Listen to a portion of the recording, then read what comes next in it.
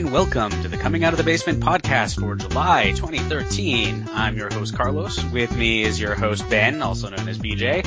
And with us is JJ, who will be joining us in the future. Hello, JJ. Is it now the future?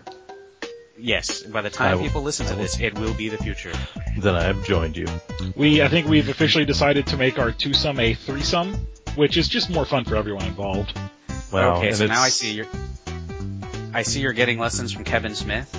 We recently got to see Professionals podcast, and they began with a very explicit story. So I see that you learned from that experience. It's true. So we all got to go see Kevin Smith live here in Austin. It was on Thursday of last week. So what day would that have been? The 25th of July. He was at the Paramount Theater. Basically, Jason Mewes was touring his movie, the Super Groovy cartoon movie, which was better than I thought what it was going to be, but it still wasn't like spectacular. It had some funny moments. And we got to watch the podcast that they do afterwards, the Jay and Silent Bob Get Old, which is their real world type of Jason Mewes going through therapy to stay sober and stuff like that. It was all very funny. I thought the podcast was extremely hilarious. Yeah, I thought it was really good. And cool to see somebody else do a podcast and kind of see how they do it. And then go ahead. I was going to say afterwards, these two got to go and meet Kevin Smith and Jay and the other 8 people who got to meet them. So you can see it on our Twitter account. We have pictures of us, and we're wearing the shirts for Coming Out of the Basement. It's, and we actually got a lot of questions from Kevin about it, and I offered to run D&D for Jason Mewes. It was actually, in a couple of the podcasts that Kevin does, like Fat Man on Batman, where he meets and talks with some of his real-life heroes like Kevin Conroy and Stanley and stuff like that, he always talks about how meeting a hero can be a very dangerous thing because they might not meet your expectations, but when you meet a hero that does meet your expectations, it's a pretty special thing. And I will say that Kevin Smith was very cordial, very nice, very conversational. He was everything I expected him to be, and it met my expectations. Yeah, I felt like he was kind of very true to himself. The way you hear him in the podcast is just kind of who he is. I'm sure he puts up some sort of front. I mean, I'm sure he's a little bit different at home, but he just seemed very genuine and seemed happy to see us and genuinely interested in our podcast, and that was pretty cool. I thought that was pretty awesome. It may have been all fake, but good acting otherwise. I do have to admit, though, that I had never watched a Kevin Smith movie until 2 days beforehand. And so anyway, I got kind of acclimated to the Kevin Smith world 2 days before. I really enjoyed Clerks and the other one that I watched. What was it? Jay and Silent Bob Strike Back. I was like, that's got some funny points in it, but probably not something I would normally watch. Kevin and I we shared a moment, as they say, right? In Chasing Amy, they talk about, we shared a moment. I talked about how I kind of got into podcasting for 2 reasons. One, because of Kevin Smith, because I listened to his podcast. But 2, I was originally trying to get my father to the podcast with me, right, while he was still sick. And unfortunately, he wasn't up for it. He had 4-stage lung cancer, and by the time that we were starting to kind of get things around, he just didn't have the lung capacity to podcast. And he was talking about how he wished he'd always podcast with his father, so he had memory, he had something he could listen to of conversations with him. And so him and I had a really good moment where we connected about that. It was awesome. It was pretty cool. So I have a confession. I have never heard a Kevin Smith podcast. So I've watched all those movies. I think I've seen most, if not all of his movies, but I'll have to go back and listen to his podcast because the man is funny. And his like extemporaneous speaking there was really good, and he talked a lot, and he was funny while he was talking. Have you ever seen on Netflix the Evening with Kevin Smith specials? No. So he does these things where he tours and does QAs around university campuses, and someone will ask him a question, and the question will end up being like this 20 to 30 minute rant about something that he experienced in Hollywood. And they end up being more like stand-up comedy than they are Q&A sessions, right? And the ironic thing is he's known for playing Silent Bob, and the dude just can can tell a story, spin a tale unlike any other. He's a really good storyteller in that regards, and he brings that to a lot of his podcasts where he can easily tell a story and be very engaging in that regards. That's why when we saw him and Jason Mewes led with the story, he was kind of, excited and thrown off guard, because usually he's the one who has to kind of carry the podcast and tell the stories and keep people engaged. Yeah, I think you see that. Sorry, I think you see that in his writing too. I mean, just having watched Clerks for the first time, just the dialogue in that movie is just amazing. I mean, keeps you enthralled with a storyline that maybe might be ho-hum, but in actors that you kind of go, well, definitely this was the first time they've acted, or it seemed that way. And the dialogue in that movie was just amazing. I mean, it just kept me enthralled through the whole hour and a half, 2 hours. So since he pretended such interest in the podcast, is he going to get on here and listen to us trash him now? Is that the idea? No, not at all. I mean, I would be surprised if he even remembered us, if we were even a blip on his radar. He did not mention us the next day in his HBO, so and for good reason, right? We're I bet you there's tons of people come up to him like, dude, we made a podcast because of you, right? I did notice there was actually someone in the crowd who did that. Yeah, exactly. Several. There was at least one or two. Yeah. There was a bunch of people who got up during the Q&A part, and like their only real question was, "Can I get a picture with you, dude?" Yeah, and he said, "Yeah, come see me after the show." So when you went backstage, did you see those guys?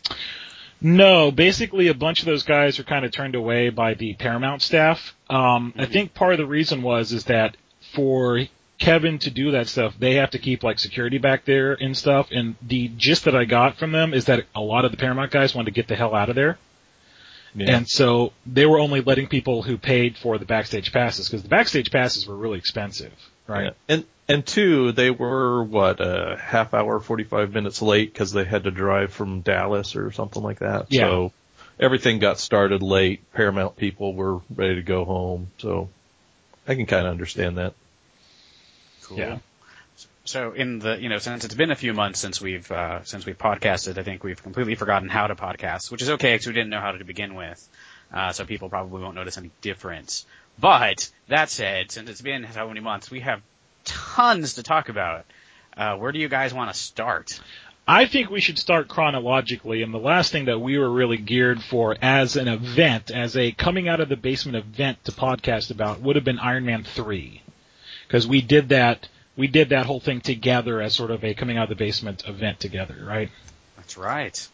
So to kind of set the scene here, this is going to be about 3 months ago almost. God, it really is that long ago. We went together for the Iron Man 3 marathon. The Alamo Drafthouse was doing an Iron Man marathon where they did Iron Man 1, Iron Man 2, Avengers, and then at the end they premiered Iron Man 3. So I brought my back support, and they were handing out free Iron Man comics. I thought that was really cool.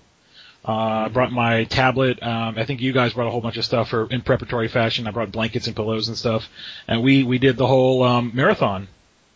And I brought my wallet. I guess I had my wallet. Yeah, didn't we take turns buying cookies for all of us? We each bought a round of cookies. That's right. Yeah. That's actually one of the things I remember most about that day. Really? That's what you remember most about that day? Well, I'll let you give your impression of the movies and stuff later on. But yes, that is one of my strongest memories, and I will explain that a little bit more later on. Okay. So, from my perspective, first of all, I know a lot of people kind of hate on Iron Man 2. I actually really enjoyed Iron Man 2, and I still think it's a strong movie within the series. Avengers is just Avengers. You can't detract from that at all. Now, as I present this opinion of Iron Man 3, I do so fully realizing, first of all, spoilers. Right? It's been out forever now. If you haven't seen it, then there's something wrong with you. So I feel like I shouldn't have to do this, but spoilers. Iron Man 3 is the blockbuster movie of this summer. I don't think any movie so far has made as much money as it has. It's like 1.3, 1.2 billion at this point. A very solid entry for both Marvel and Disney. Ultimately, out of all the movies we saw, I think that one was the weakest. I've been trying to keep my opinions pretty concise, but it really comes down to I thought it had a weak second act with Tony Stark doing kind of a MacGyver thing. And I did not like the twist with the Mandarin, where he's not actually the Mandarin, he's an actor portraying the Mandarin, and it's this kind of like, oh, gotcha. And then we find out at the end, the dude that Guy Pearce is playing is actually the Mandarin and the other guy, because he's got the Mandarin tattoos and blah, blah, blah. So I didn't like it. I felt it kind of made the Iron Man 3 just like all the other Iron Mans, where there's some really smart guy who's as smart as Tony, and the only way to prove he's as smart as Tony is he has to defeat Tony. That's what Iron Man 1 was. That's what Iron Man 2 was. I was really looking forward to a story about the concept of terrorism, because that's what the first movie was about. The concept of terrorism and how a super suit like the Iron Man suit, it can't fight it. It's the same problems we have with our modern military. You know, no matter how awesome your technology is, how do you fight an underground terrorist group like that, right? And it completely ignored a lot of the plot elements that was set up in the first movie regarding the Ten Rings organization, which was established in like the first 30 seconds of Iron Man 1. They established this Ten Rings organization. It was this, precursor to Mandarin, and they completely dropped that. So that's my mini Iron Man 3 rant out of the way. So I'll give my reaction to Iron Man 3. I think that it suffered for the way that we saw it. That was one problem, because, we got to see Iron Man 2, we got to see all that build up, or Iron Man 1, sorry. We got to see the Avengers and just the incredible movie that was the Avengers. And then we had Iron Man 3, which was, in some ways a lot goofier than any of the other movies. I was a fan of Iron Man as a kid, and I thought that the Mandarin, as a kid, I really liked the Mandarin character and the concept of the Mandarin in the comics. And I realize now that character is incredibly problematic for a lot of different reasons. But, I was a big disappointment, because I thought, hey, they can try to deal with those issues and somehow, talk about them and explain them and use film as a medium to kind of look at those issues of the concept of like the yellow peril and these kinds of things that have been discussed before in other venues. And I thought this was an opportunity to go and like kind of re-envision the Mandarin as a really powerful kind of villain character with his own motivations and whatever. And that didn't happen at all, right? They had Ben Kingsley playing it, and I think that was one of the biggest disappointments for me. They had this incredible actor, playing the Mandarin, and it ended up being a joke. And that was kind of frustrating. That said, I did see Iron Man 3 again a little bit later on, and with Holly, because Iron Man is actually a character that Holly will go watch, and so I'm going to take every advantage to go to the movies and watch the superhero movie with Holly. And it was more enjoyable the second time around, I think, for me. One is that it was funny, and there were parts of it that I think were funny, and they worked a little bit better after I knew about that horrible disappointment there at the end for me.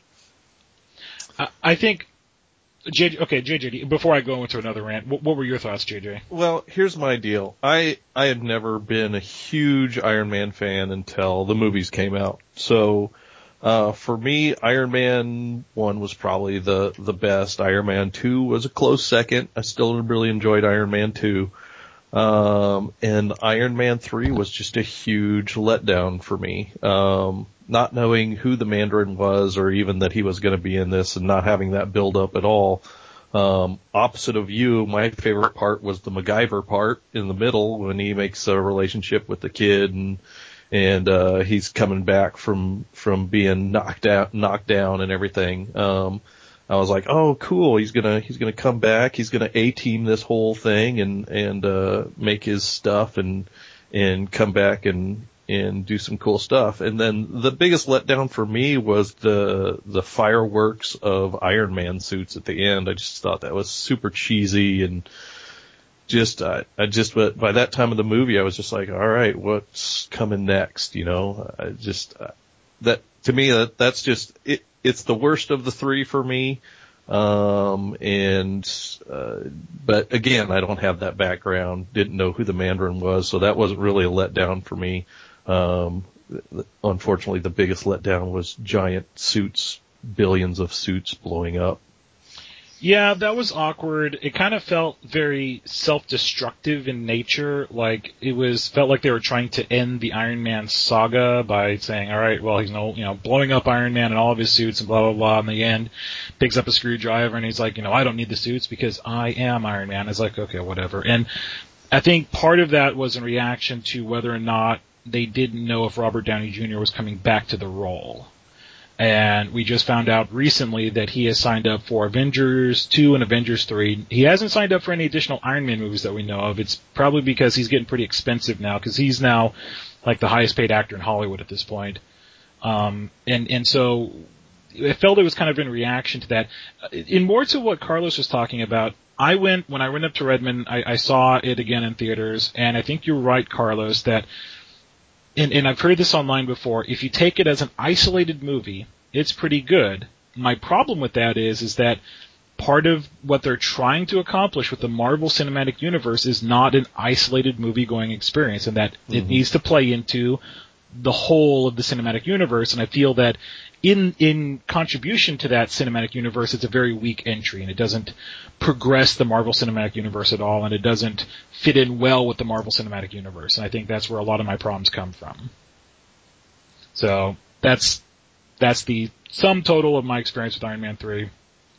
I mean, as much as I don't like it, like I said, I precursored the opinion. It is the highest making movie this summer, so no matter what I think, it's making gangbuster dollars for Marvel and Disney, and they're going to proceed with it. And it's really, I think part of the Avengers success and then Iron Man 3's success. That's where we're seeing this like domino effect, where we see that DC is now ramping their own cinematic universe after the success of Man of Steel. And they're like, all right, well, we're going to do World's Finest, we're going to do The Flash, we're going to do Justice League, and I think, is it Sony that owns the rights to X-Men? X-Men, yeah. And Sony's even talking about doing their own cinematic universe with their X-Men rights, right? So they're talking about, we just had the Wolverine come out, and I saw that, and that was really good. I really enjoyed the Wolverine. And now they're talking about, we've got X-Men Days of Future Past, and they're starting up X-Force, and they're doing the same thing.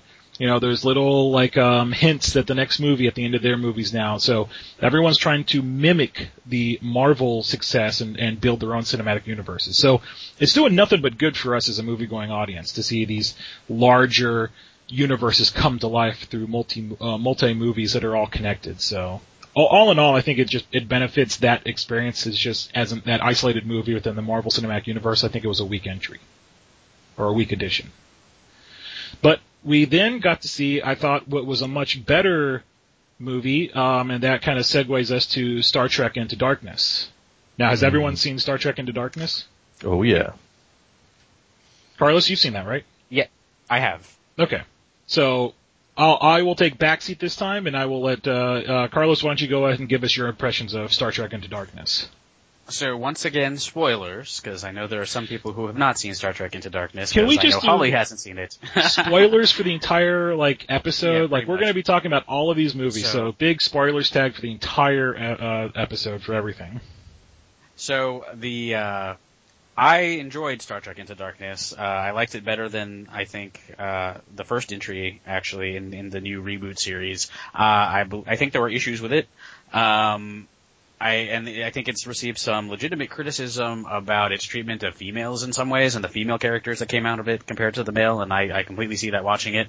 I really liked Benedict Cumberbatch. I have never seen Sherlock. It is on my list of things I absolutely must see, and after seeing the movie, I really want to go back and watch that even more now. I thought he did a great job as, and of course the big spoiler, as Khan, and I was really impressed with him and his ability to perform as an action star. I thought that it was a fun movie. I definitely want to see it again, and don't tell Holly, but of course I will buy it when it comes out, so. Will she not approve? I'm just kidding. She'll hear this and she'll know. I was going to say, there won't be a mystery to her. No, not at all. What did you all think? I thought it was excellent. Melanie went with me. That's my wife, for those of you that don't know. She loved it too. She's been a big Star Trek fan and, didn't even notice the plot holes until I think it was BJ that kind of said, oh yeah, there was huge plot holes in that. And I was like, what? Yes. Oh, whatever, there's not. And then they mentioned a few of them, or you guys mentioned a few of them, and I was just like, oh my gosh, I didn't even notice that. But, right. But I mean, you can really look past that. But my big deal was the attention to detail that they they played in that movie. I mean, from just the color combinations, the cinematics, to the fact that everybody that had graduated from Starfleet Academy wore a Starfleet Academy ring in that movie. I was just like, wow, that's such amazing attention to detail. Action-packed from beginning to end, and just really enjoyed the movie. I thought it was great.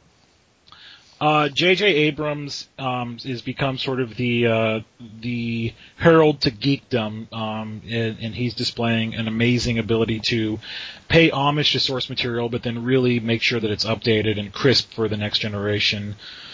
I think, again, I agree with all you guys. I love the movie. It has its flaws, absolutely. I completely agree that its treatment of female characters is not on par.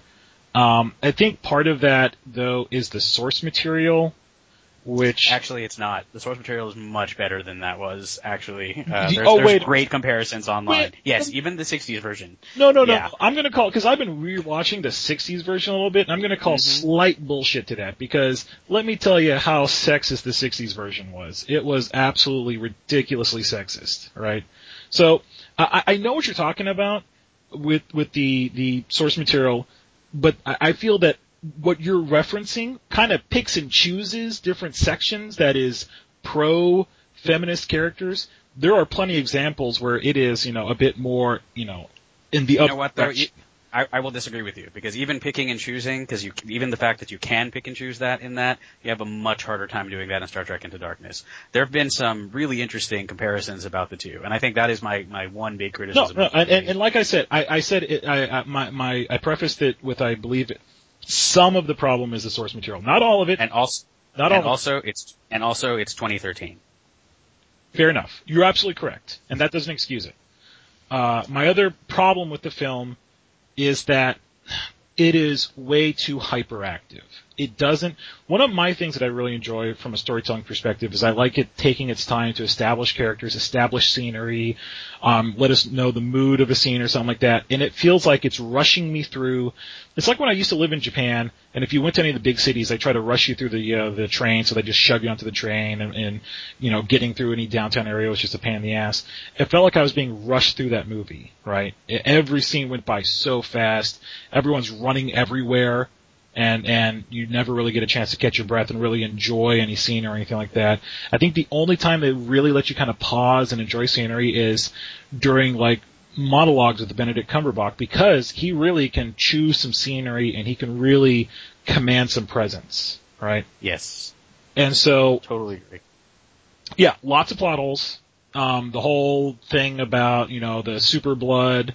And why did we need to catch Khan if they had, another bunch of guys on ice that they could have easily, but the teleporting across the universe stuff, and that's just a Deus Ex Machina, type of system to just move the story along. They writers use that when they get stuck and they don't know how to, move something along, and they're like, well, we did it in the first movie, so we'll just go ahead and do it again in this one, right? And okay, I mean, it's not crisp and it's not clean storytelling, but it kind of moves the story along, and that's fine. I got no problems with that. I think one of the things I really will give them credit for, however, is doing the flip-flop of the Spock death in the original and then making it Kirk this time and having Spock be the one who yells out Khan. Mm-hmm. I thought that was very good. Yeah, had I known they were going to do that beforehand, I would have been dreading it, because that had the potential to be so bad. But actually, no, I was actually pretty happy with the way it came out. So I'm glad I went into it not knowing that. Yeah, they did that really well. And I think someone mentioned that it wasn't appropriate because they didn't feel like Spock and Kirk had a close enough relationship for that to happen. But I had to disagree with them. I don't forget who I was talking about with that, but I had to disagree with them because I feel that they established enough of a relationship, both in the first movie and then the ramp up within this movie, that I feel the relationship was close enough for Spock to have that kind of reaction. I mean, do you feel it was rushed, Carlos and JJ? Do you guys feel like that might have been rushed? It was an action movie. I mean, for me, that's what it was. It in some ways it didn't have some of the explanation and introspection that Star Trek has, which was LeVar Burton's criticism of it, right? He said that he said that the film was missing Gene Roddenberry. Yes. Right? Or something along those lines. But that's a double-edged sword, because one of the things that, like, Star Trek The Next Generation is criticized for is lawyers in space. People think it's too introspective and too contemplative, right? So, I mean, I completely agree. I think it like I said, I wanted a slower pace, right? But, you know, there's that other side of the coin that is also, you know, the series gets very criticized for. I do think that they spent enough time establishing that relationship, and I think they had the Leonard Nimoy, and what's the new Spock's name? The guy from Heroes, Zachary Levi? Yeah, Zachary Quinto. So, and you have Leonard Nimoy telling Zachary, you know, hey, he's going to be your best friend, so you might as well just get used to that now. And lay back and just take it. Is that what he's telling his younger version? That's pretty much what he's telling his younger version of himself. And I think they do set that up enough that by the end you can see that friendship there.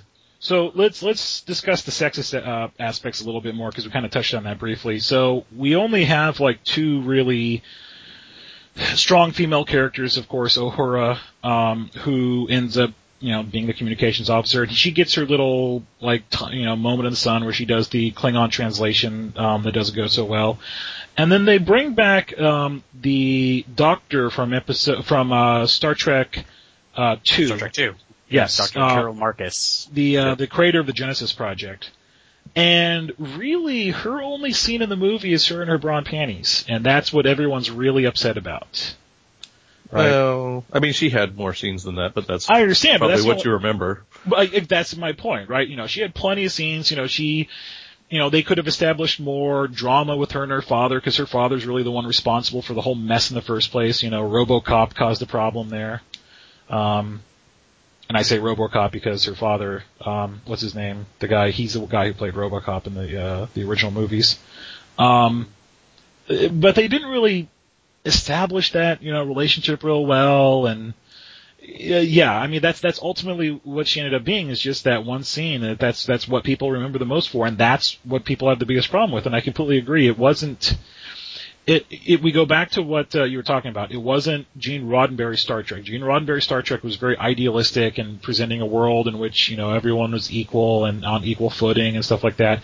And I believe that's where it misses the mark on that regards. It doesn't have that same sense of equality and that same sense of, you know, as a culture, you know, humanity finally kind of figured it out, right?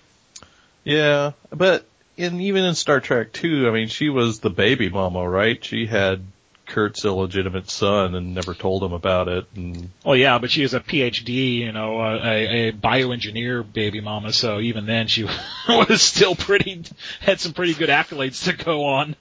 Sure.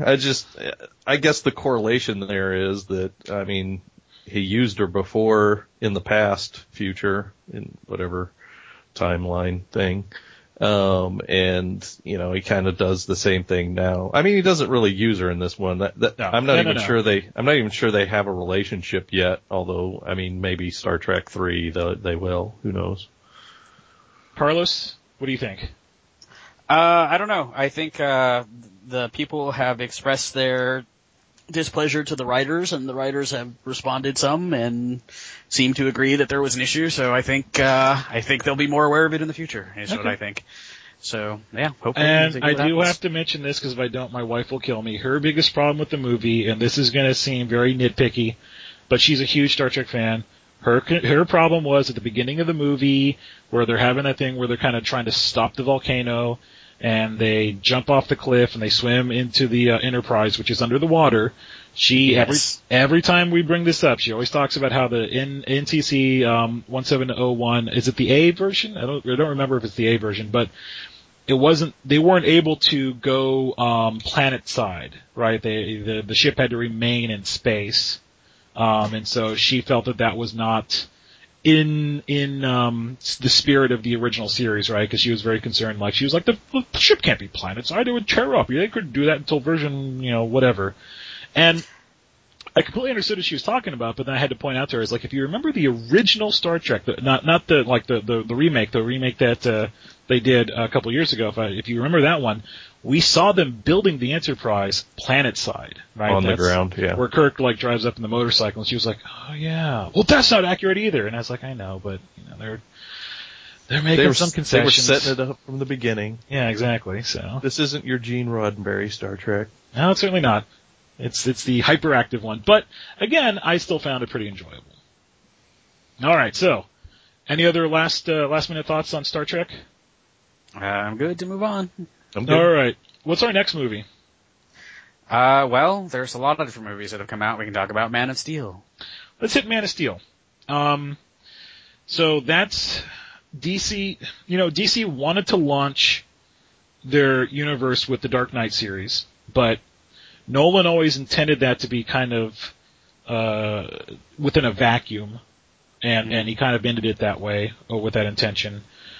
The Man of Steel was sort of them testing the waters to see if there's interest again in the Superman movie, and really to see if they can build their own cinematic universe like we were talking about in the Marvel sense. It costs a lot of money to make, and I mean, it didn't make Iron Man money, but I think it ended up making like around $600 million. And so, yeah, it's gross. It is, I think, currently the number 3 movie for domestic grosses behind Iron Man 3 and Despicable Me. Yeah. So it made more than enough to warrant further developing it. The reason DC is still nervous is because what was their last movie they tried to test the waters with? Was it Superman Returns? No, Green Lantern. Green Lantern. Oh, see, I'm sorry. What? What movie? Yeah, exactly. You're breaking up. You're trying to block that one out. Yeah. I can't hear you. Do you take forget me pills? Forgeticus. And so that was DC kind of testing the waters to see if there's interest in another one of their superhero movies or another one of their superhero intellectual properties outside of, you know, because the Superman and Batman are their big money makers, right? And so they wanted to see if they could make any money off of another one. It was a very poor effort. They rushed it out. They didn't, you know, bake it long enough. You know, they didn't tell a very good story with it. I think it was miscast. Don't get me wrong. I like Ryan Reynolds, but I feel that was miscast and he was not the appropriate character. The fans really wanted, Nathan Fillion, the guy who plays Castle and was in Serenity. And Nathan Fillion wanted to play Green Lantern, right? And he even offered, I think he offered to take a lower cut or something like that because he wanted to. And they didn't want to use him because they felt he was too old and they really wanted to like build a series of movies and they felt he was too old to start with. The interesting, side note to that is Nathan Fillion really wanted to play Green Lantern so bad he actually started voice acting Green Lantern in the DC animated universe. So if you watch like Doom, which is on Netflix, he's the voice of Green Lantern on that, which I think is really cool. But I think they would have been better off because Nathan Fillion fills that character better, right? There's a difference between, because, you know, they always talk about, you know, Hal Jordan's so cocky. Well, it's more than that. It's nuanced, right? Hal Jordan is more like a Han Solo type character, right? And Ryan Reynolds isn't that character. He's more just kind of a jerk, right? And so a good looking jerk, still kind of a jerk. And he was miscast, and so that and all the combinations. And now Ryan Reynolds is kind of blaming Green Lantern for the fall of his career and stuff like that. Whatever. So then, you know, and before that we had the Superman Returns, which is again another like off the mark. It was so bad. You could tell Bryan Singer was showing like a lot of love for the original movies with Christopher Reeves and all that.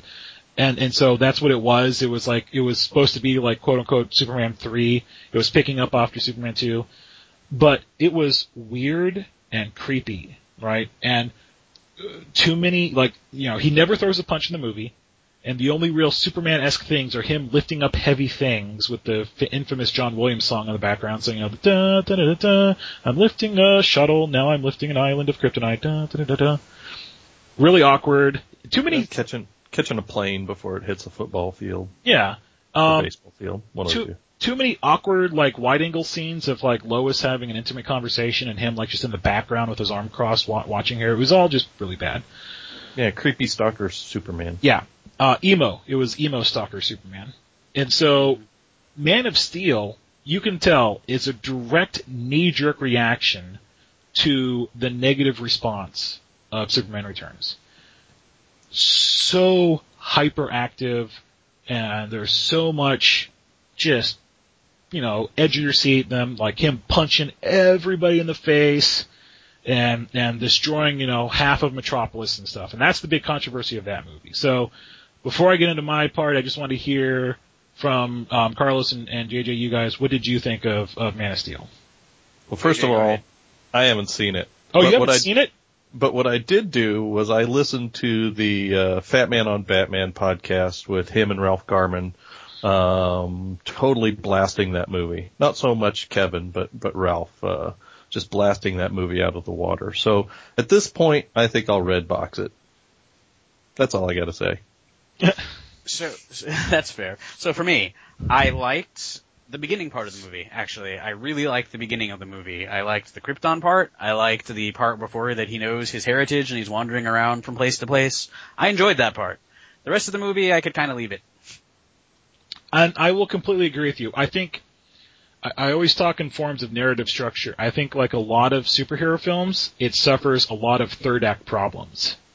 Mm-hmm. I didn't really like the whole like jittery. First of all, can we just dump the Bourne Identity shaky cam model, because it is annoying the utter crap out of me. They have these like monologue scenes where, the Jor-El's talking about something or Zod's talking about something, and no action's taking place, no one's punching anyone, and we still have shaky cam, and it's making me motion sick, and it's just ridiculous, okay? I get it that it was a gimmick for like Jason Bourne during action scenes and stuff like that, but it's getting out of control and it needs to get reined in because it's no longer adding anything to the experience, it's detracting from the experience. So number one, that was a huge problem. They overused that gimmick and it really tainted a lot of the film for me because I was just like, you know what? I will pay the $50 to get you a tripod or a Steadicam or something like that because holy crap, this is annoying. Whittle a stick, something. Yeah, something, whatever. Number two, they tried to do a different narrative structure by telling a concurrent present-day tale with flashbacks of him growing up. It kind of worked, but it needed to be done a little bit cleaner. It was a little bit too spliced up, and it didn't always make sense with what it was trying to accomplish. I agree. Either that or it was too heavy-handed with what it was trying to accomplish, right? So, and that was my big problem with the film in general. It was way too heavy-handed. I felt like they got a great actor to play his father, Pa Kent. I think Kevin Costner was a good cast. I think that they gave him bad direction to play Pa Kent, though, because he was a lesson in conflicting ideals, right? Mm-hmm. In where he's telling his son constantly, like, when the world finds out about you, it'll change the world. When you figure out who you want to be, it'll change the history of man. And he's saying that in one hand, and then like 5 seconds later, he's like, don't tell anyone who you are. Never reveal yourself. And I'm just exactly, right? Wasn't that annoying? Yeah. That was really annoying. I found him, I agree. Kevin Costner is good. I mean, I think is a good Pa Kent. His character annoyed the heck out of me. And the scene in which he died, Ralph Garman brought up a really good point, and it showed the conflicting tales of the original Superman of Christopher Reeves. Do you remember how Pa Kent dies in that movie? Heart attack. Mm-hmm. Heart attack, right? His son comes and he's, running and he beats the kids in the car and the kids stop and like, you're such a freak, Kent. And he's just like, oh, shucks. And Pa Kent's like, did you really have to show off? Not really yelling at him, but he's like, did you really have to show off? And he's like, oh, I'm sorry, Dad. And he's like, race it to the top of the hill, Dad. And he runs up and he's running at slow speed and his dad's like jogging to catch up with him. And all of a sudden he like grabs his left arm and he's like, oh no. And he just falls over dead. And that, what Ralph Garman was talking about is that taught a very important lesson to Clark that he needed to learn at that time. And it's like, no matter how strong you are, no matter how fast you are, you can't save everyone. There's nothing you can do to stop a heart attack, right? You can't jump in front of that bullet. You can't move that bus or whatever. There's nothing you can do to stop a heart attack. And he's absolutely right. That's a very important lesson for the Superman character to learn. However, in the Man of Steel version, how does he die? Really, Superman by neglect kills him is my response to that. But no, he dies in a tornado that he could have been saved by his son, but he's like, no, you can't tell anyone.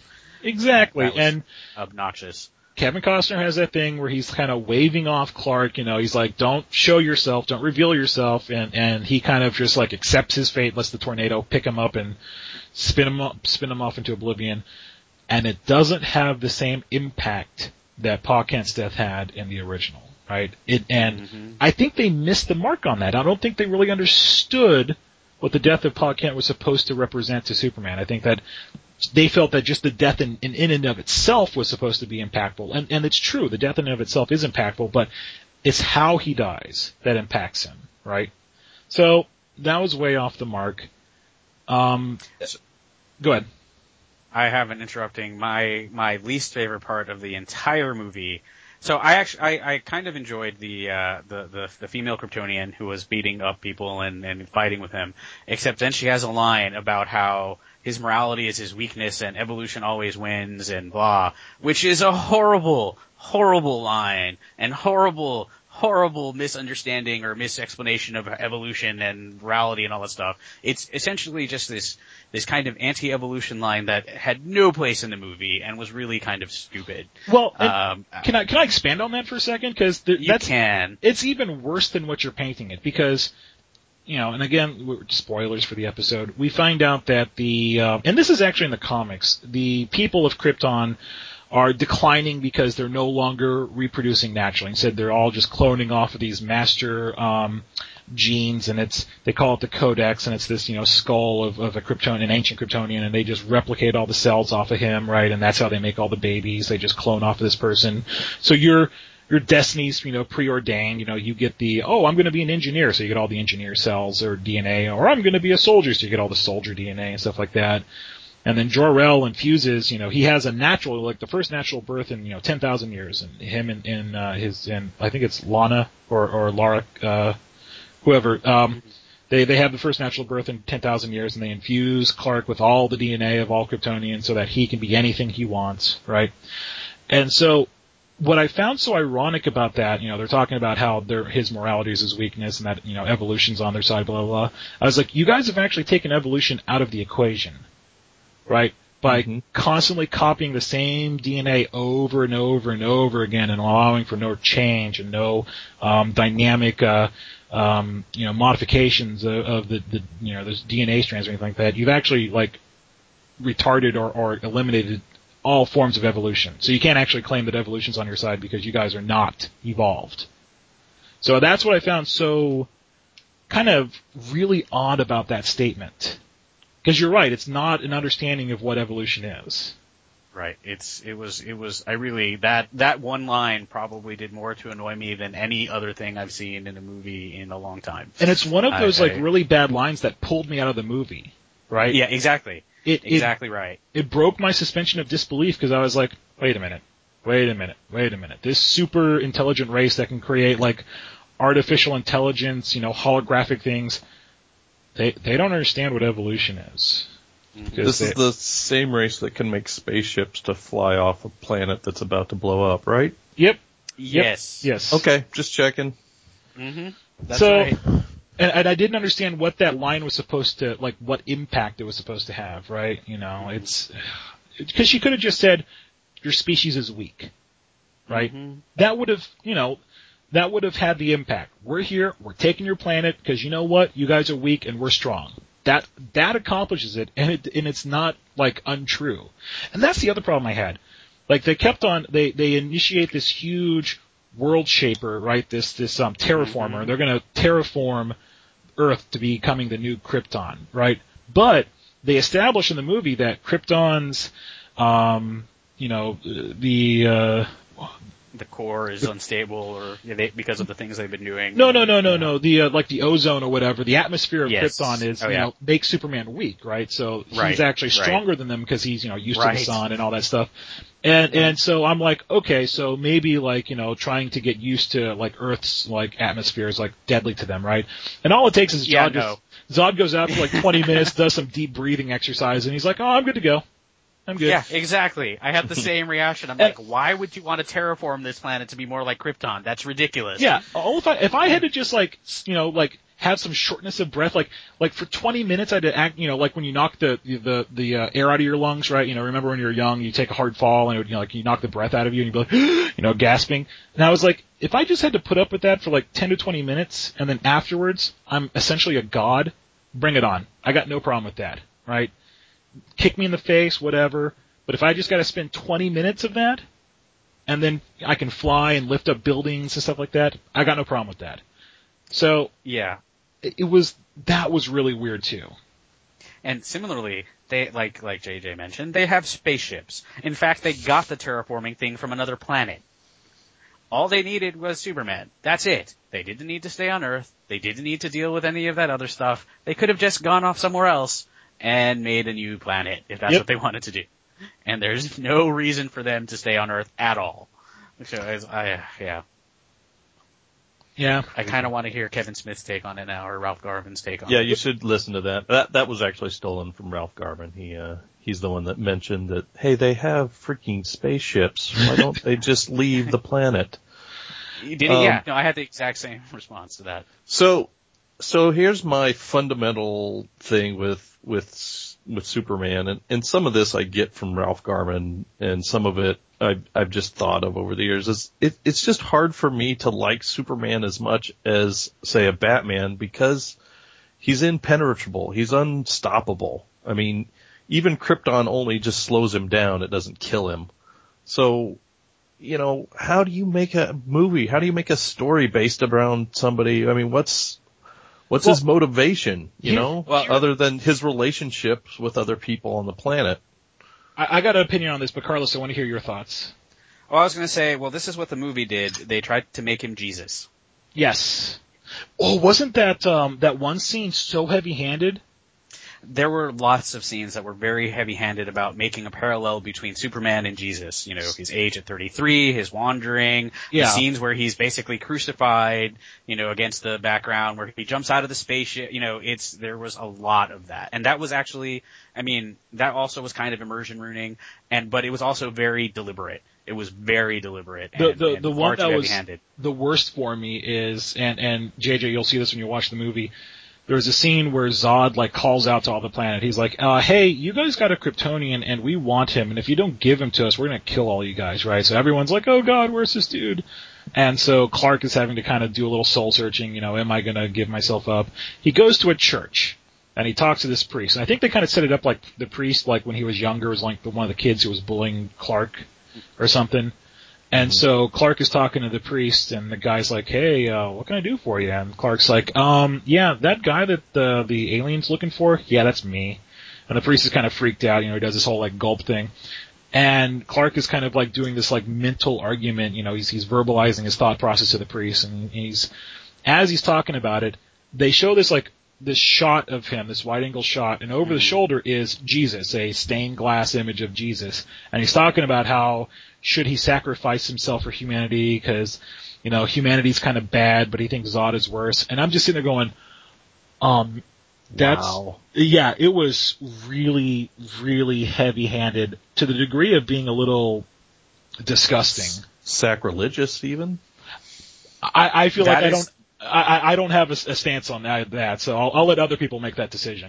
People were kind of divided about that, but it was very deliberate. So deliberate that the marketers for Man of Steel created a website for Christian ministers to use Superman in their sermons and stuff like that.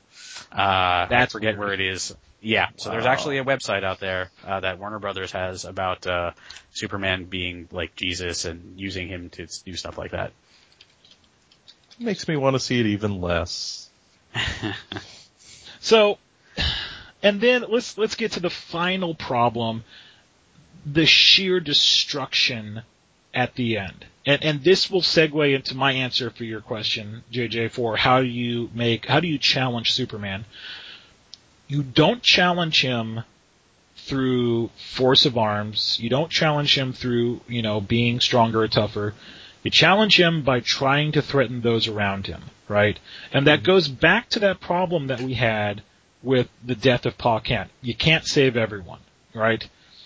he will always try, right? So you get a villain who's not focused on trying to kill Superman, but is focused on trying to harm all of those around him, Lois Lane, Perry White, Metropolis, innocent citizens, and Superman will kill himself zooming around trying to save everyone, and as he's trying to save other people, that's when you hit him, because that's when he's weakest, because he's always willing to sacrifice himself to save others. And that's what I thought the movie was going to be about, because Zod, as a soldier, should be smart enough to know, to make an omelet, you got to break a few eggs.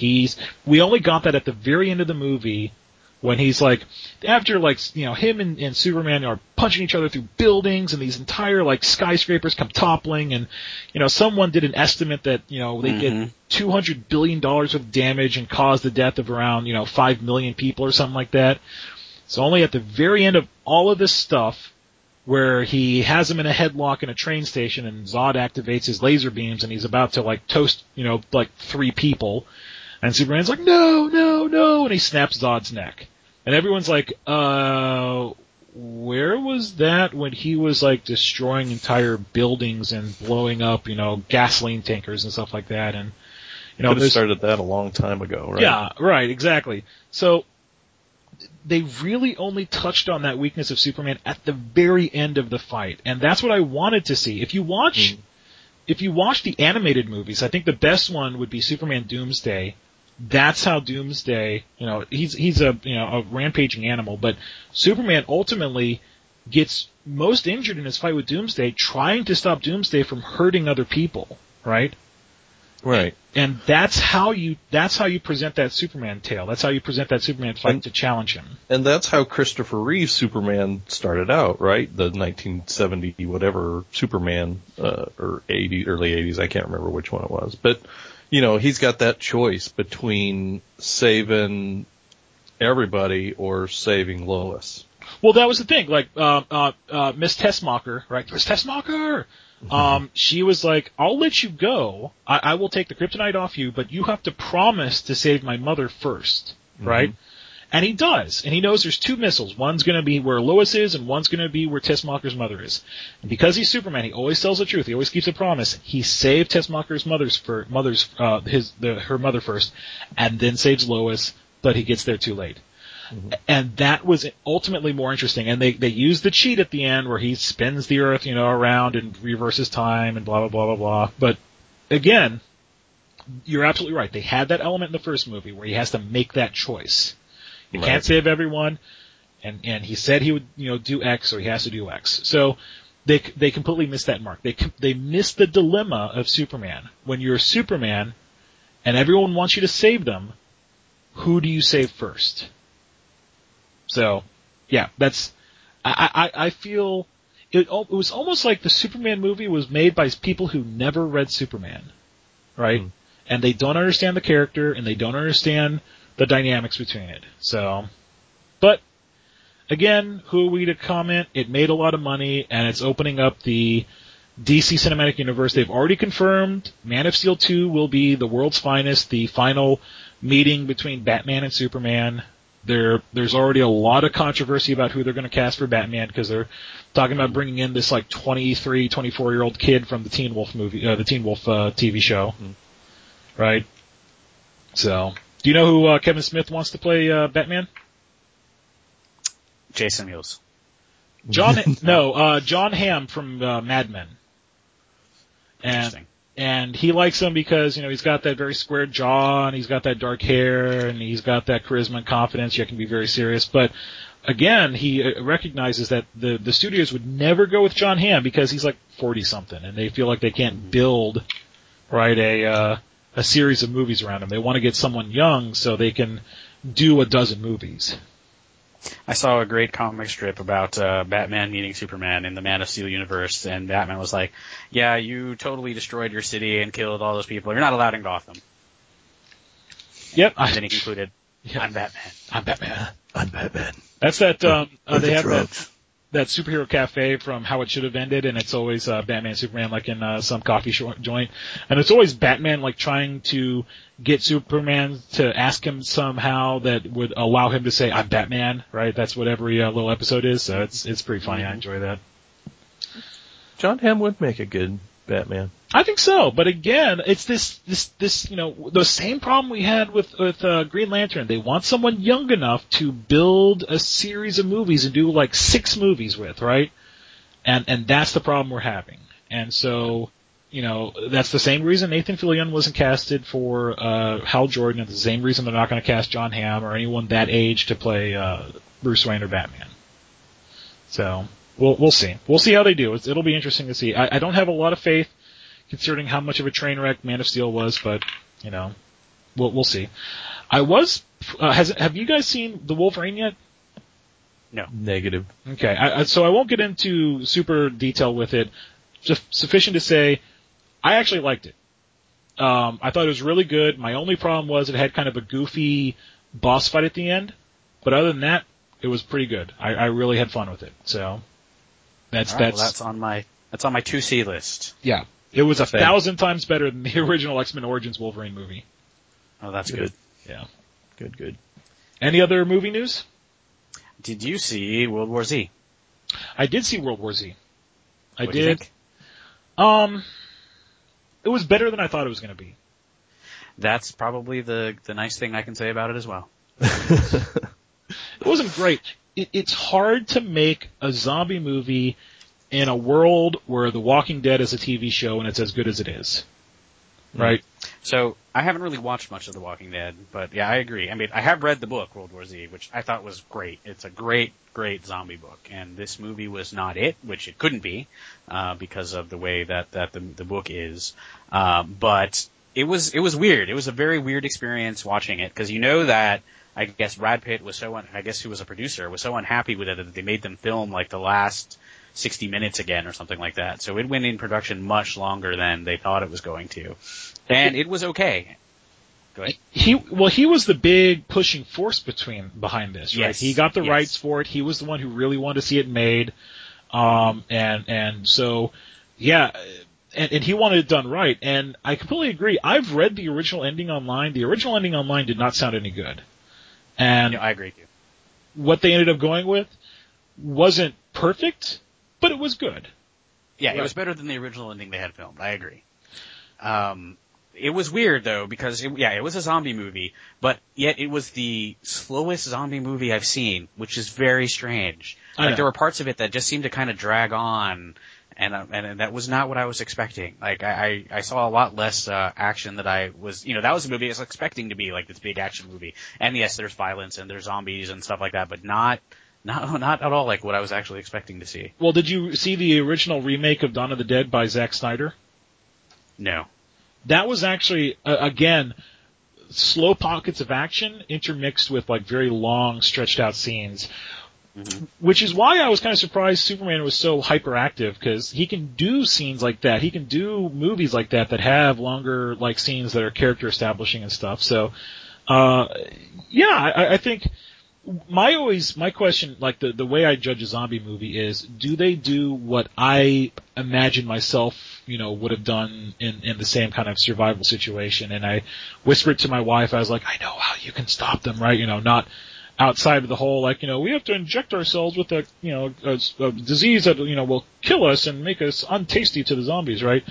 Mm-hmm. And they talk about, they establish that the zombies are very sound sensitive, right? That they're attracted to loud sounds. So I was like, all right, why don't you get a car battery, get some big speakers, blast some AC/DC, coat the ground with kerosene or whatever, and as soon as you get enough of them all piled up, just light them all on fire, right?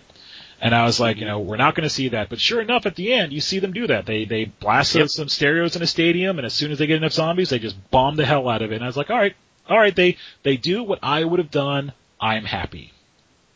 That's right. Except for, injecting yourself with incredibly virulent diseases. That was a stretch. I was like, you guys are really going for a Hail Mary pass on that one, so. Yep. That was kind of funny. Yeah. But it was alright. It wasn't, if you watch it, JJ, I'd say Redbox it. Yeah. Another Redbox. It's another Redbox for me, for sure. Yeah. Pacific Rim? I haven't seen it yet. It's on my to-do list. JJ, have you seen it? Nope. So I will say, I really enjoyed it. Holly really enjoyed it, which again is kind of rare for an action movie. if there's an anime series called Evangelion that really big defenders of the film Pacific Rim will say, no, it's not, it's Evangelion. And I really like Evangelion, so I really like Pacific Rim. It really is Evangelion, though. There's enough little Easter egg type things that even if the director wasn't inspired by Evangelion, the screenwriters were. There's no way, but it is. Mm-hmm. I thought Guillermo del Toro came out and said that he'd seen Evangelion and he's a fan of it. So, no, well, he said he hadn't seen it, or maybe he hadn't seen it at the time. He might have seen it now, but there's definitely some little nods to Evangelion in it, and maybe more than a little bit of that. Holly's seen Evangelion a lot more recently than I have, and she saw it after she saw Pacific Rim. She rewatched it, and every episode she's like, "Yep, this was in Pacific Rim. This was in Pacific Rim," and not just yes, there's giant monsters and kaiju fighting, but really specific kind of people and relationships and events that come into the movie. I enjoyed it. I think Pacific Rim was a lot of fun. I think I won't talk about it too much, but I think it had some really great parts in it and should definitely be watched. Do you find it odd that they called them kaiju in the movie? I figure we got a word for it. Why not use it?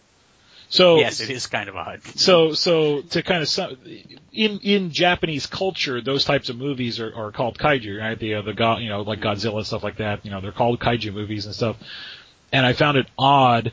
I haven't seen the movie, but I've seen enough of the previews and stuff like that and behind the scenes that I was like, they actually call the big monsters kaiju in the movie. I was like, that's a little. I don't want to call it breaking the fourth wall, but I was like, that's a little weird. But, yeah, I mean, they call them after the monster movies. They call them kaiju. So yeah. Yeah. We'll talk more about it later on after you guys get a chance to see it. Yeah. What other movies have come out? R.I.P.D. I haven't seen that, and I hear it's a total bomb. Same here. Lone Ranger, haven't seen that. Heard it was I heard that if you've seen Pirates of the Caribbean, then you've seen the Lone Ranger. and yeah. I had a talk with my trainer. My trainer Matt and I, we talk about movies a lot to the point where him and I've actually started to go see movies on the weekends. And he was asking me, he's like, "Man, they've spent so much money on Lone Ranger, it's going to be huge." And I was like, "No, it's not." He goes, "Really?" And I said, "Well, yeah, because people aren't interested in cowboys anymore, right? Cowboys had their heyday back in the day." And I was like, "Can you tell me the last cowboy movie that really made money?" And he was like, 3:10 to Yuma. I was like, 3:10 to Yuma didn't make any money, right? It was a good movie, didn't make any money. The last big cowboy movie was Unforgiven by Clint Eastwood. Right? That's exactly the one I was going to mention, yeah. Yeah, that's the last big cowboy movie. And even that was years and years ago, right? Cowboys are just not a big deal. If we're talking 40 years ago, yes, cowboys were a big deal. Not anymore. The one that recently was just remade from the old John Wayne movie. That didn't make any money? Oh, is that really well, yeah, you're talking about, True Grit. True Grit, yeah. I don't know if it made money. I mean, it was critically acclaimed, but critically acclaimed and making money are two very different things. Right? It's, let's see. We got the power of the internet with us. So I'm looking it up too. No, it made money. I mean, it doesn't look like it had a huge production budget. It's only, $38 million. And, worldwide it made 250. So, okay, yeah, I will say that was a success. I will yield to you on that one, JJ. That was the last, big budget one. Woohoo, I win. But, alright, now that we have it up, let's take a look at the Lone Ranger and see how it's doing, right? So, the Lone Ranger has, made $85 million domestically and $163 million worldwide. And how much did it cost to make? That's what I'm looking up. $215 million, and that's before advertising. The rule of thumb is advertising is usually about half the production budget. Right. So costs close to $300 million to make, and has not made that even worldwide. It's barely made half of that worldwide. Mm-hmm. So, yeah. So I haven't seen Lone Ranger. Haven't really been interested to see Lone Ranger. Right. So it is pretty much considered as big of a bomb for Disney as John Carter was last year. There's a difference though. What's the difference? I liked John Carter. Oh, is that the only difference? Yeah, I enjoyed John Carter the movie actually. I did actually, not enjoy the Lone Ranger. John Carter the movie made me read John Carter the book, or the Princess of Mars book, and made me want to read more of those books. That was really interesting to me. It's the first time that I think me watching a movie made me go, I really would rather read that book and just see what that was about. Yeah, considering it was written in the 1800s, so you're like, oh, really? Wow. Yeah. No, that's pretty impressive. And like I said, I enjoyed the movie John Carter. John Carter did make its money back worldwide, so it did better than the Lone Ranger did, which is kind of scary. Really? Did it? Of course, the Lone Ranger. Well, John Carter far, made its Lone money? Rangers. It has, yes, but that's lifetime grosses, so it's possible the Lone Ranger will eventually. But actually, someone wrote a book about the Hollywood accounting using John Carter as an illustration, which I have, but I haven't had a chance to read yet. But that talks about why John Carter could be considered a flop, even though it made money, and so on and so on. It looks to be really interesting, and I'll go into it one of these days. Yeah, there are some voodoo economics when it comes to some of the finances behind movies. You heard that famous one where who was it? Someone claimed that Harry Potter 3 or something like that made money, or lost a lot of money, despite the fact that it made $500 million and only had a production budget of like $130 or something like that, but they still claim they lost a lot of money off of it. Yeah. There's a lot of articles online that talk about basically the studios screwing people out of royalties because of the way they attempt to account profits. A lot of it having to do with spinning off companies to quote unquote distribute the movie and then charging themselves in the form of these other companies distribute, so there's all kinds of funniness going on with that. And there's actually some very good articles on Ars Technica and Tech Dirt, specifically about Hollywood accounting and some of those issues. Yeah. But yeah. Movie I saw recently, The Conjuring. How was that? It was good. The Conjuring, for people who don't know, is a horror movie. It is a horror movie in the vein of A Haunting in Connecticut or the Amityville Horror, and I mean that really. It is in that kind of line because it's based on the same people who investigate those quote unquote true stories. Their name being Ed and Lorraine Warren. I don't like Ed and Lorraine Warren very much in real life. Ray Garton, who was a writer for the book that was used to make A Haunting in Connecticut, talked about how they were basically a bunch of swindlers who wouldn't let him write about other stuff, and they knew that the stuff they were going into was fake, and so on and so on and so on.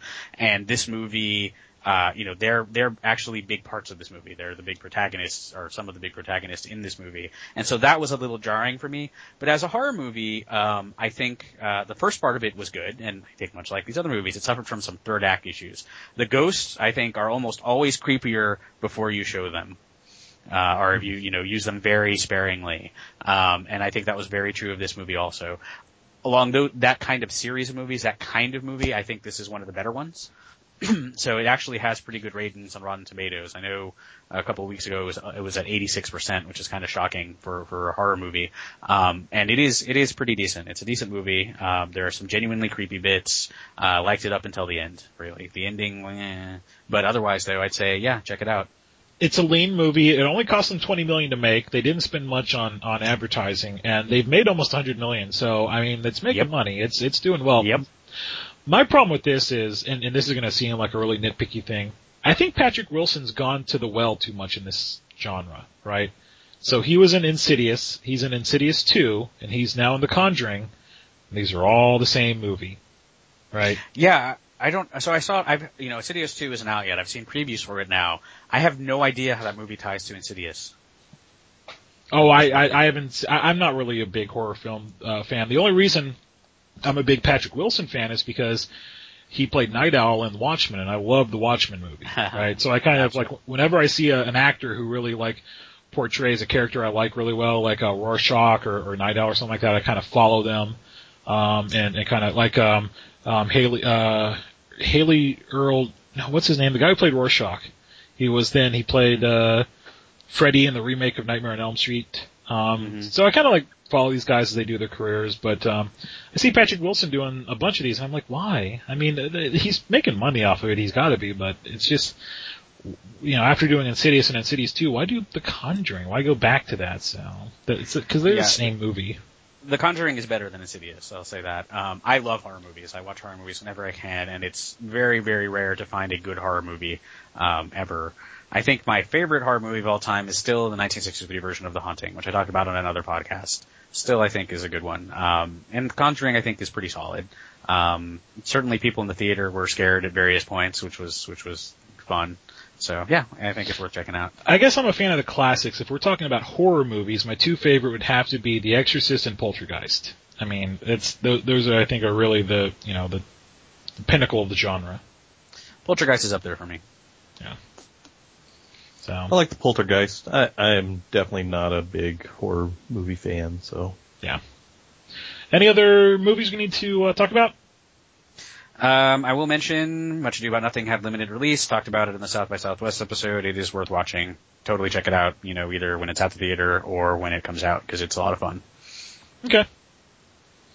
JJ, any other last-minute movie recommendations? Not movie, but there's a couple TV things that I'd like to talk about, if we're there. Yeah, go for it. So, and this might spin off into our gameplay because, I want to talk a little bit about Defiance. I don't know, did either of you watch Defiance at all? No, I watched some of it, Defiance. Yeah. I watched some of Defiance, yes. So, I know, Carlos, you played the game, right? I did. Okay, I did not play the game, but did watch the show, and both my wife and I enjoyed it. I think it started off a little slow, as kind of new shows sometimes do, but I think the end of the season was really great. Kind of left you hanging, kind of wondering what's going to happen next. Some of the characters that you kind of fall in love with, you don't know what's going to happen to them. And has left a real cliffhanger. Unfortunately, they had, 4 or 5 episodes, and there was, maybe 12 episodes, maybe total, and then there's nothing after that. I mean, it's like, tune in next year, next June, and I'm just like, really? Right. We're gonna wait that long for the next season of this? So, I don't know, almost like a Doctor Who season where you're like, oh wow, I'm just getting into this Doctor Who season and it's over. Let's wait till next Christmas for the Christmas special. So, anyway, really liking that show, and Continuum, is something that I started this year, this summer season or whatever, and, really like Continuum. Again, started off pretty slow, and, it just kicked back in. I guess they're doing another half season of it or something, and that the plot line in that I feel is getting real good.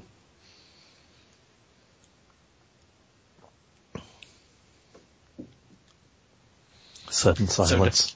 I was going to say, I don't know if you have anything else. Defiance, I enjoyed the television show Defiance. I thought that was interesting. It's not Firefly, because nothing is Firefly, but I think for a sci-fi original series, it's pretty good. I think I enjoyed that show.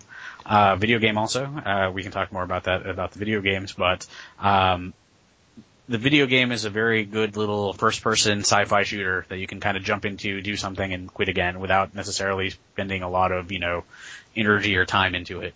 And its tie-in to the television show was there, a little weak sometimes, but I thought that was an interesting thing that they tried to do where, whether or not, generally, in most situations, it was a very one-way tie-in. Something on the show affected something on the game, right? You had these characters come out on the show, and, they got driven out, or they got exiled, or something happened where they had to leave the area of Defiance. Well, they'd end up in the video game.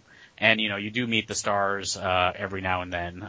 You meet Nolan and Narissa a couple of times in the game world. Because the game actually does not take place in Defiance at all.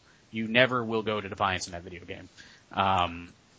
But you will meet the people from Defiance occasionally. That's a little weird. Interesting. Yes. And if you don't know, if you haven't seen, Defiance is a town,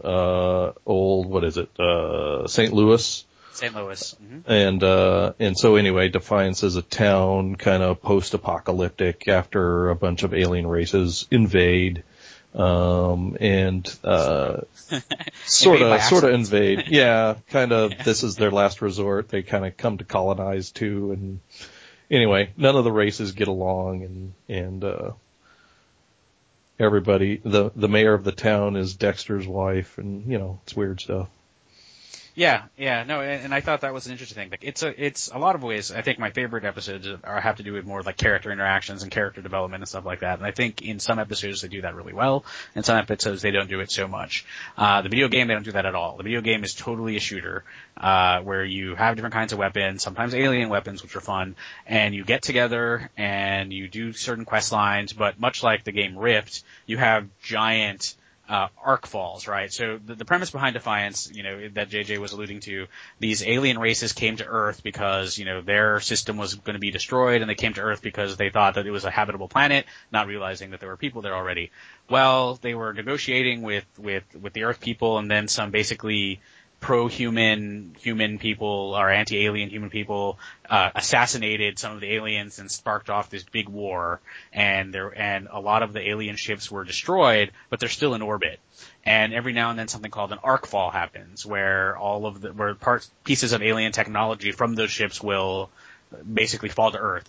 And Ark hunters have to go and gather up that tech, right? Because they want to sell it or they want to use it or whatever. And that's part of like the first episode of Defiance and doesn't really come up again. Well, it does somewhat, but not directly.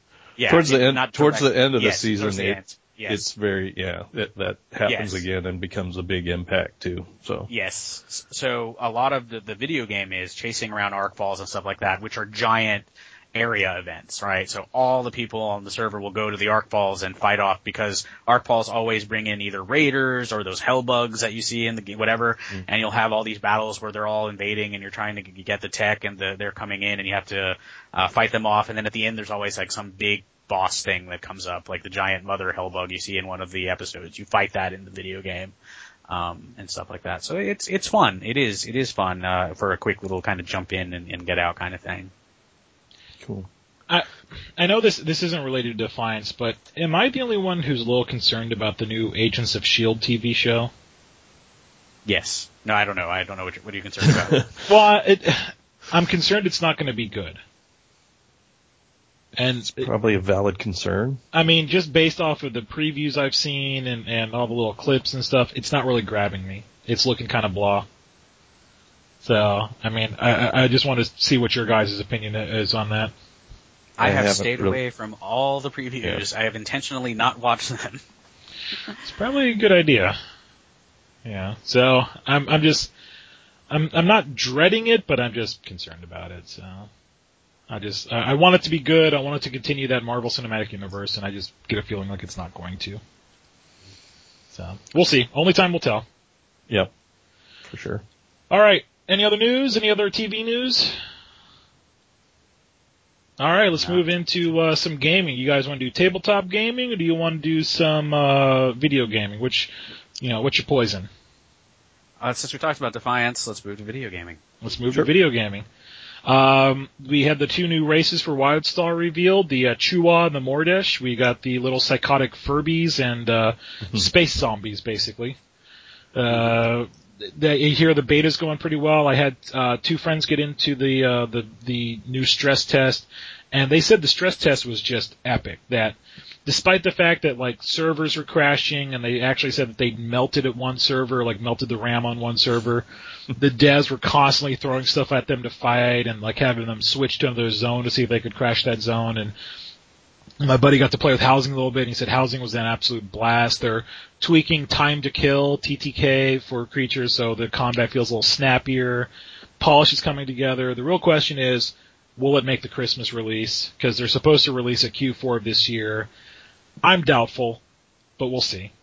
So, I know that's one that we're all kind of looking forward to, right? It's the question of, what's going to be the next big thing? Because they were announced recently that WoW lost another, 600 to 700,000 subscribers, and they're back down to their 2007 numbers and dropping more and more. And they're prepping a new online microtransaction store. They're going to start doing some microtransactions and stuff. And so, yeah, WoW has not, they haven't released anything major, and they really need to if they want to stay in the WoW, in the MMO, race there. Yeah. Because what happened is everyone rushed through all the Pandaria stuff, and then what? Yeah, and that's the thing. I forget his name, but I think it's Jim Gaffney, or the executive producer of WildStar. he keeps talking about how in order to survive, you have to be quick with content. And he's talking about how Rift is kind of moving that way. Guild Wars kind of tried to do it, but didn't accomplish it. And he says, like, the real model, the real people who push that content are Riot with League of Legends. And he said, say what you want about them, but every 3 weeks they're doing something with that content. New character, map tweaks, whatever. Mm-hmm. And so he said, that's really the model. If you want to survive in this new brave world of hyper content, you've got to be able to push content out. And they're talking about pushing out content faster. I mean, one of the things that I'm really encouraged about is how interactive the devs are with the populace. One of my buddies was talking about how, like, a zone was having a lot of problems, and then they got, like, a little pop-up from a dev saying, like, hey, we just introduced a code fix live into the environment, so go to this zone now, and you should be able to get in there and do things. So it sounds like they can do live switches or live things to the server without having to do, like, a massive reboot and kick everyone off. So, and I will say that is common. The devs are really involved in WildStar, and they're great, and they're good to interact with, and I was about to say, let's color that correctly. That's common for WildStar, not common. That's what I mean. Yeah, not common for a lot of other MMOs. WildStar. Yeah. Yes. And I think that can only be good, right? Because they listen to the fan reaction a lot. A lot of people were concerned about TTK, Time to Kill, and then they really addressed that. And they're really trying to address the problem of time sinks, right? Mm-hmm. What are you going to do with your time after you hit level 50? That's something that they're or whatever the max level is, that's something they're very keenly aware of. And that's why they're putting so much effort into, like, I saw some video where a guy, like, had on his house plot the piano from the movie Big, right? So a huge piano that you could run across, and a Ferris wheel. And as soon as I saw that, I was talking to, like, my manager at work, and he was like, if I could just turn my house into a carnival and open it up to the public, I know what I'm doing with all my spare time. And it's that right there, right? Shit like that you don't have to raid, you don't have to PvP. Just spend all your time turning your house into, like, a public, theme park, and people will do stuff like that, right? So that's what it really comes down to, is giving people appropriate time sinks, and that can be your post-max level content. We'll see. We haven't seen enough about war plots. That's another big deal that they're, hyping up for. They're talking about how, like, war plots are these massive, like, bases you construct with defenses and offensive structures, and then you plop your war plot down to another guild's war plot and you fight each other. And they're talking about, like, and you can release a raid boss to go fight them. And I was like, whoa, you can release a raid boss to go fight, like, the guild that you're fighting with? That's a little unique and different. So we'll see what they do with war plots. That's another one of their big things. Of course, they're going to have arena stuff. They're going to have battleground stuff. And they're talking about they're going to have 40-man raid content, right? And that's going to be for their elite raiders, right? They're like, it's going to be hard. We're not going to sugarcoat it, right? And people are like, you're going to have a sliding difficulty? And they're like, no, it's going to have one difficulty, and that's really, really difficult.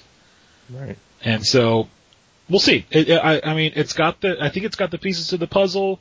Can it put all the pieces together, though? That's, only time will tell. So, Carlos, do you think they'll make it in time for the Christmas release? It seems unlikely. Yeah, I don't think they will. I'm not entirely certain that they will. I don't think they will either. But I know we're all anticipating it. And for some reason they follow us on Twitter, and I don't understand why. All right, can we take a break real quick? Yeah, so here's what we're going to do, guys. It's been a while since we've been podcasting, so we're going to end the episode here. We'll do the, normal thing. If you want to follow us on Twitter, we're COTB1, and you can find us at comingoutofthebasement.com and stuff. And you can email us at podcast@comingoutofthebasement.com. After we take our break, I'm going to stop the recording. We're going to start again, and we're going to do another episode, cover all the stuff we haven't covered so far. And, I'm going to go ahead and stop the recording now, and we'll take a break, and we'll come back. Thanks for listening.